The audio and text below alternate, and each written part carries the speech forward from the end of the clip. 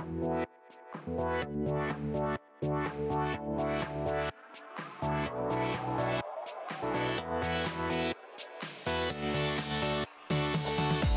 to the ITAM Review podcast, news, reviews and resources for ITAM, SAM and software licensing professionals.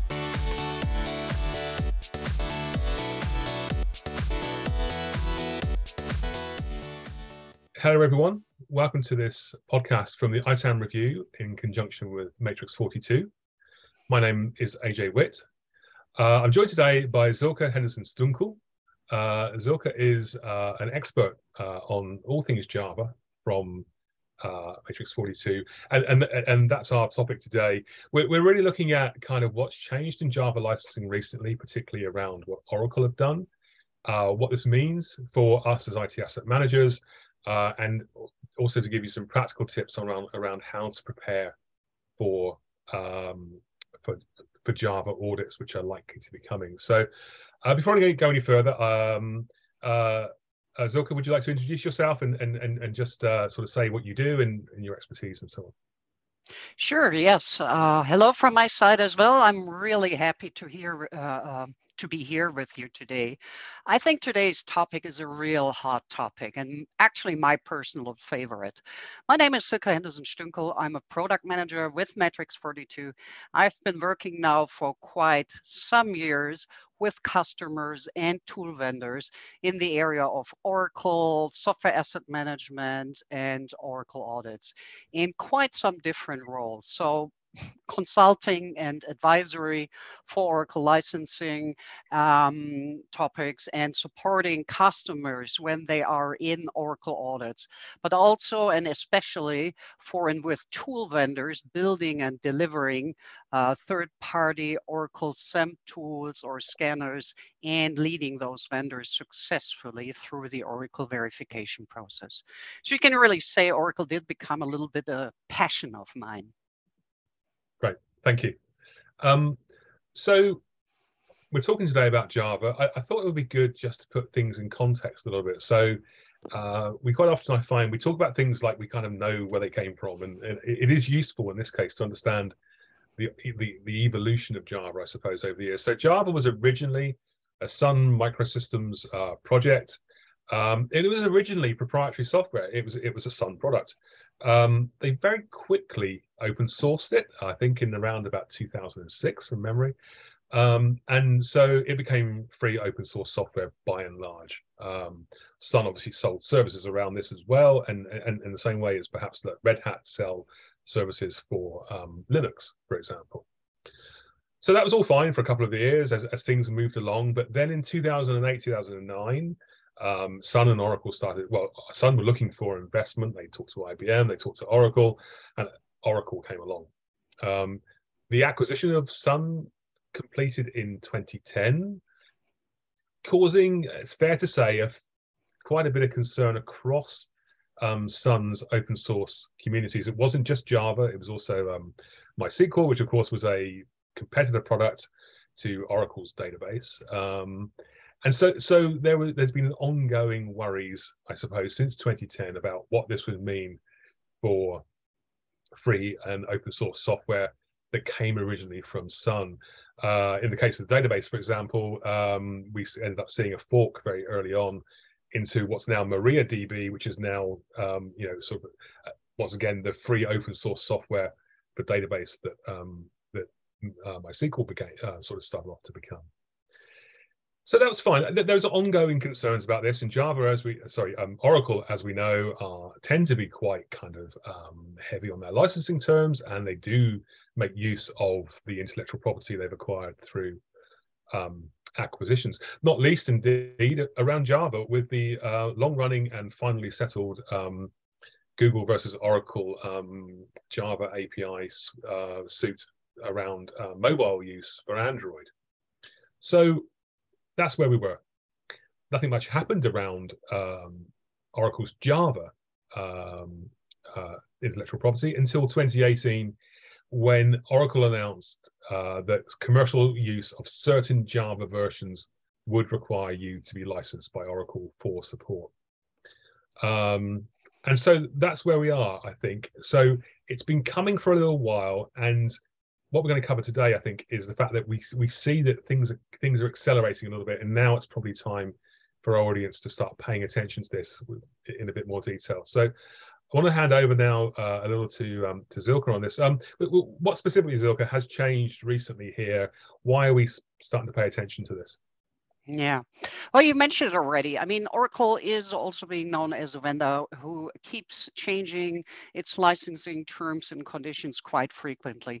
And with the latest changes, 2018 and 19 and now 21, this did result in quite some confusion on customer side. But as until recently, Oracle did not include Java in its licensing audits.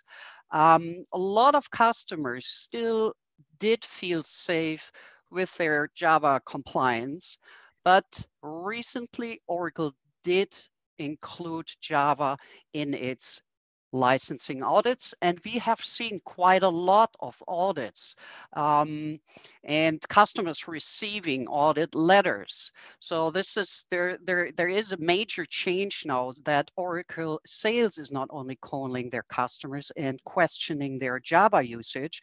No, Java is now included in the official software licensing audits. Another pretty important information is actually that Oracle did introduce a new verification program for Java. So that means that third-party vendors are able to verify their solution to be used in Oracle engagements when it comes to Java. So this are all actually indicators that Oracle will massively ramp up their audit activities and is more and more monitoring Java. Yeah. Yeah, I mean, clearly they're not going to pay attention to having a verification program for tools if those tools aren't going to be used for something. So yeah, that sort of makes sense. Now, it's quite complex, as you said. You know, there's a great deal of confusion around how Java is licensed and what we need to be paying attention to as consumers of that technology. Could you cover a little bit around sort of different versions and the licensing model in general for Java? Sure. I mean, I've heard in the last weeks, months, years, I've heard many things about Java from customers. Things like where I'm actually a little bit concerned about. Things like, for example, Java is always free and open source. Oracle gives Java back into the community, etc., etc. I think this is a little bit dangerous. And first of all, Java is not Java. You really have to check which Java are we talking about? Are we talking about an Open JDK build or about an Oracle JDK or JRE? So the Open JDK is still running under the GPL with class path exception license, and the Open JDK builds themselves are for free. Certain publishers are producing long-time support builds based on the Open JDK. Most of them are for free. Some are charging a little bit. There's even Oracle as a publisher for the Open JDK. And again, this Open JDK can, most of the cases, used for free. But what we are talking about, and this is where the danger or where the most risks are involved, is the Oracle JDK or JRE. So I will just refer to it now as Oracle JDK or Oracle Java SE. Okay. So all the changes in these terms and condition, you know, all the confusion about which Java version in general does require a license, or well, and now it is actually a subscription a customer has to buy. You were asking before about a few of version-specific aspects. So, for example, let's take Oracle Java SE8.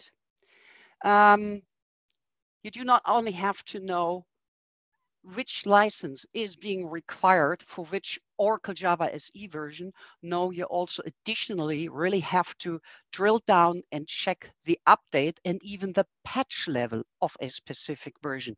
With Oracle Java SE 8, for example, all updates, including the update level 202, they run under the so-called BCL license, which did or does allow in most cases, or in a lot of cases, also a production usage. Okay. But all later updates, starting with the update 211, they run under a different license. And this license prohibits most of the use cases in a production environment and therefore do require a subscription. Or let's take the latest long-time support build from Oracle, the Java 17.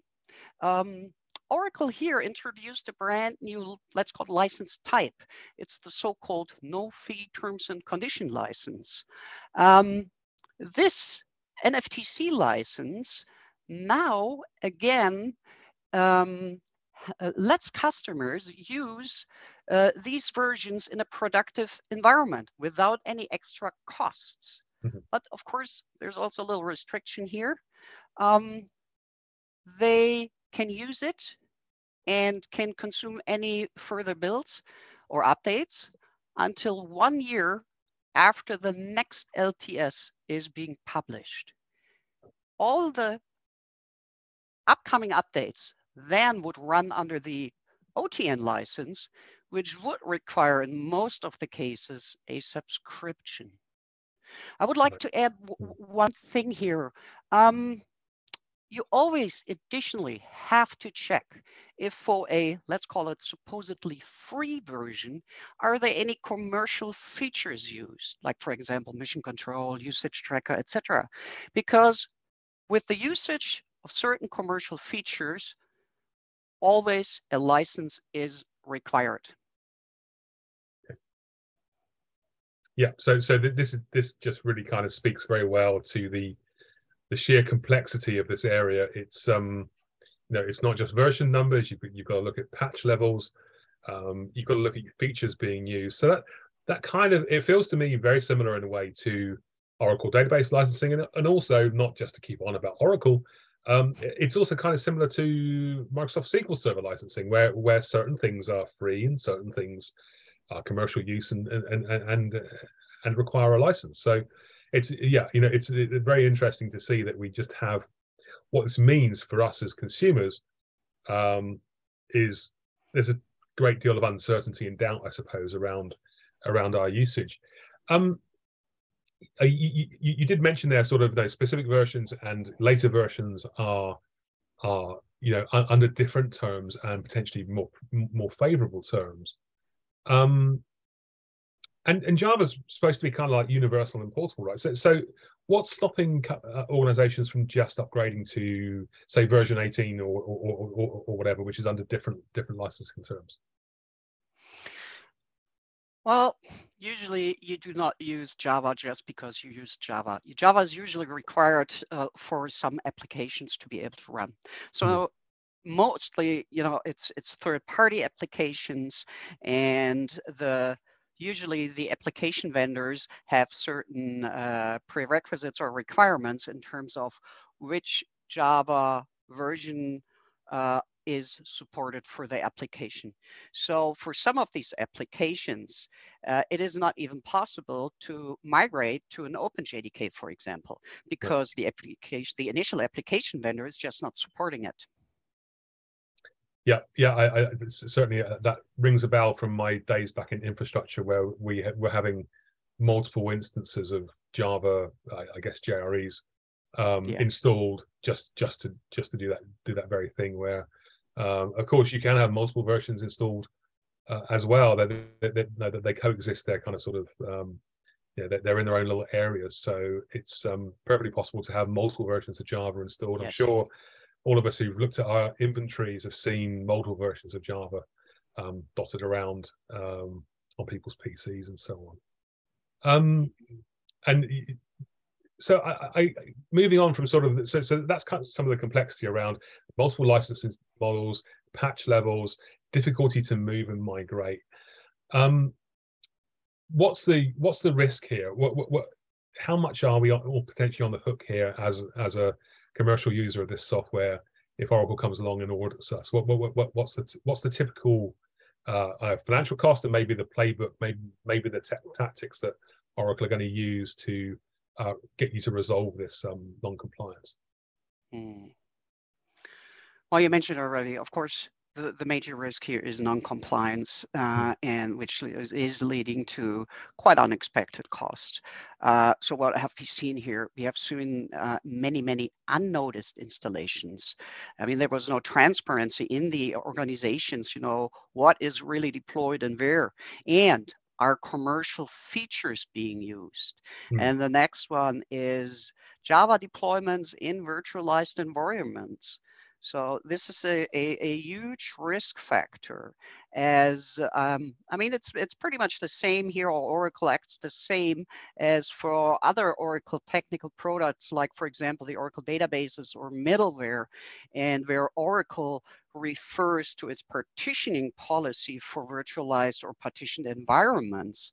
So it might happen that, like, a single Oracle Java deployment in a VMware environment could result in a tremendously high yearly subscription bill or a bad awakening when running into an audit.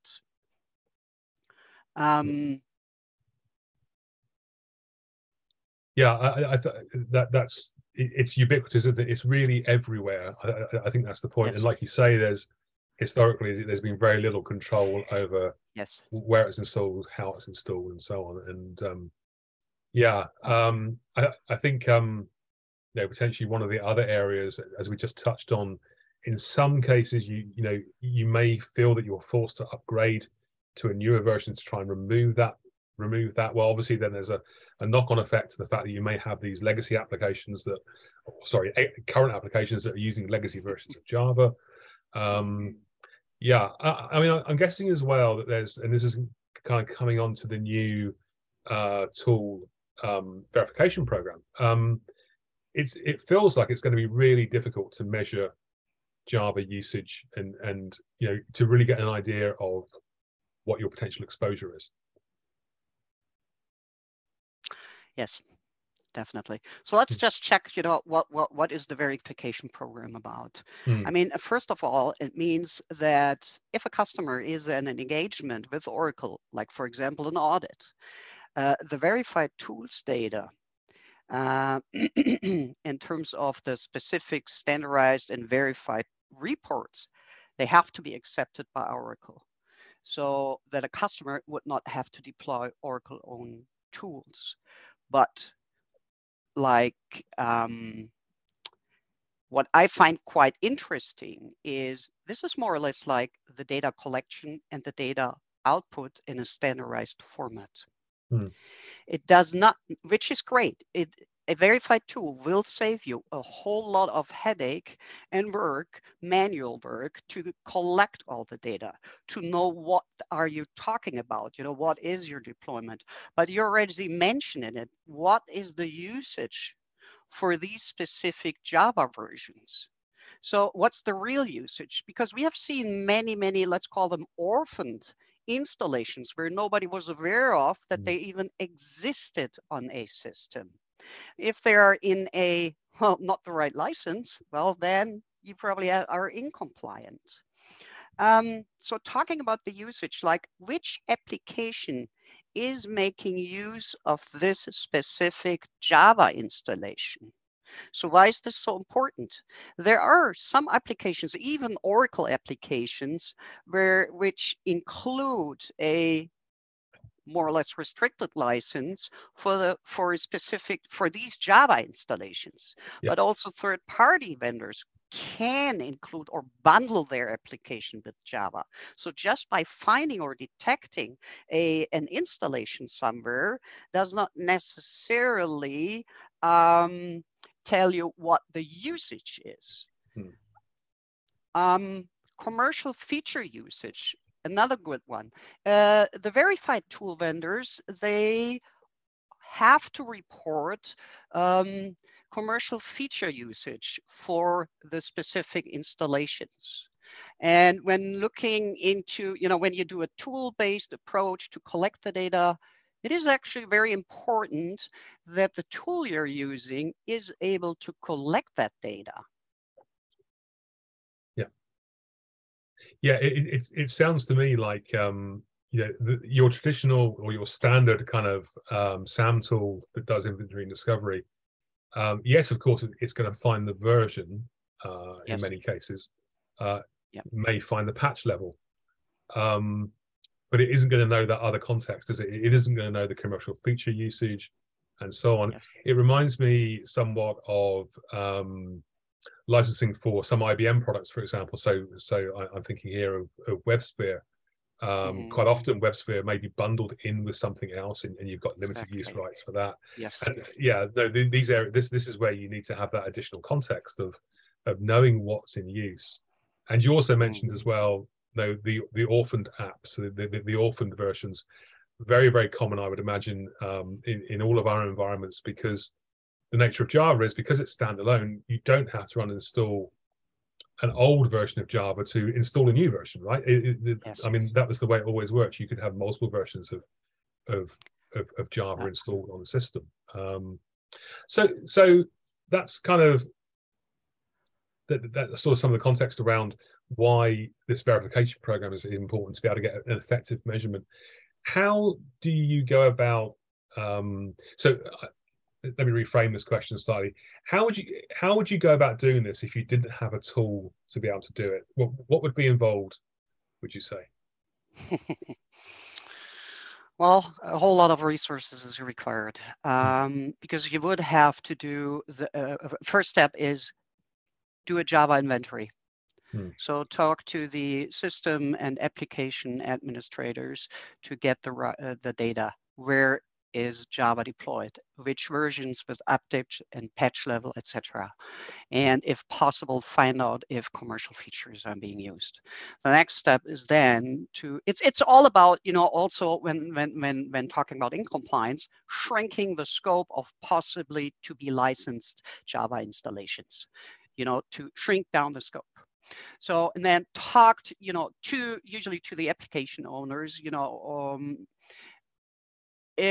are there any applications which are using this Java, these specific Java installations? But also you always have to check, where is this? Are these deployments? Is it in virtualized environments? Or another thing, a goodie actually, in many organizations, when thinking not on the servers now, but now coming to client installations, many organizations did include an Oracle GRE in their client images. So pretty much every desktop was deployed with an Oracle Java SE installation or version. Yeah, I see. Yeah. The verification program, obviously Matrix42 have a verified tool here as well, and there are other vendors. What does Oracle use for an engagement? Do they basically come along and say, well, you should use a verified tool, or are they going to come in and use their own scripts and tools themselves if you don't have something that can fulfill this need?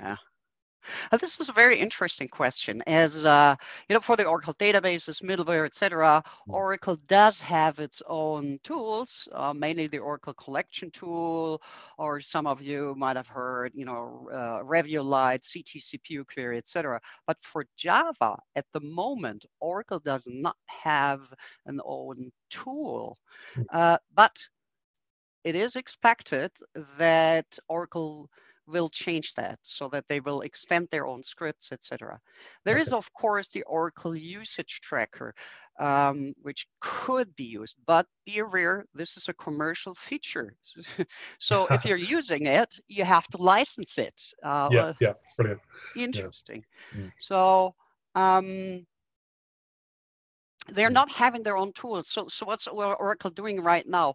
I have heard that Oracle actually does ask the customers right now, do you have a verified tool in place?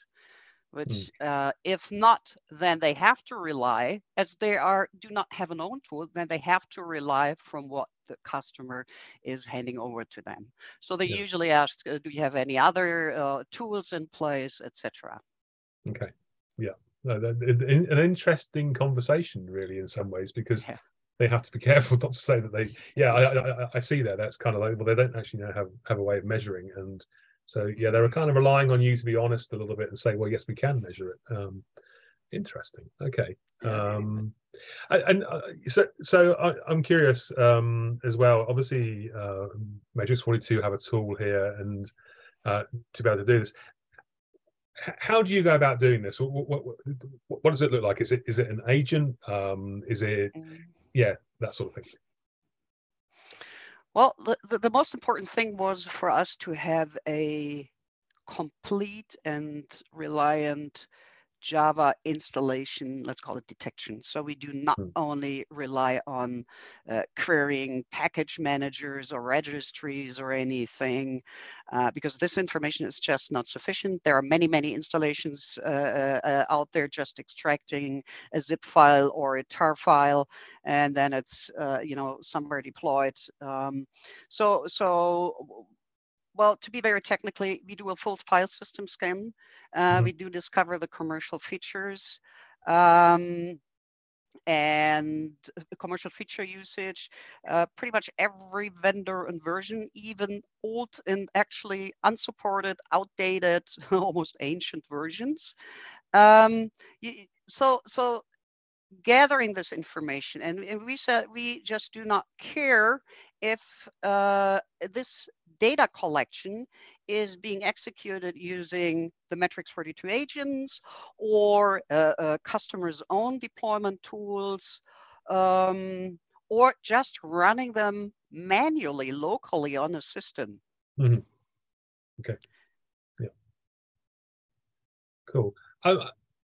Just to kind of sort of start wrapping this up a little bit, something that's occurred to me on this: are you seeing customers getting specifically audited just for Java, or is it a as part of a wider Oracle database middleware audit engagement?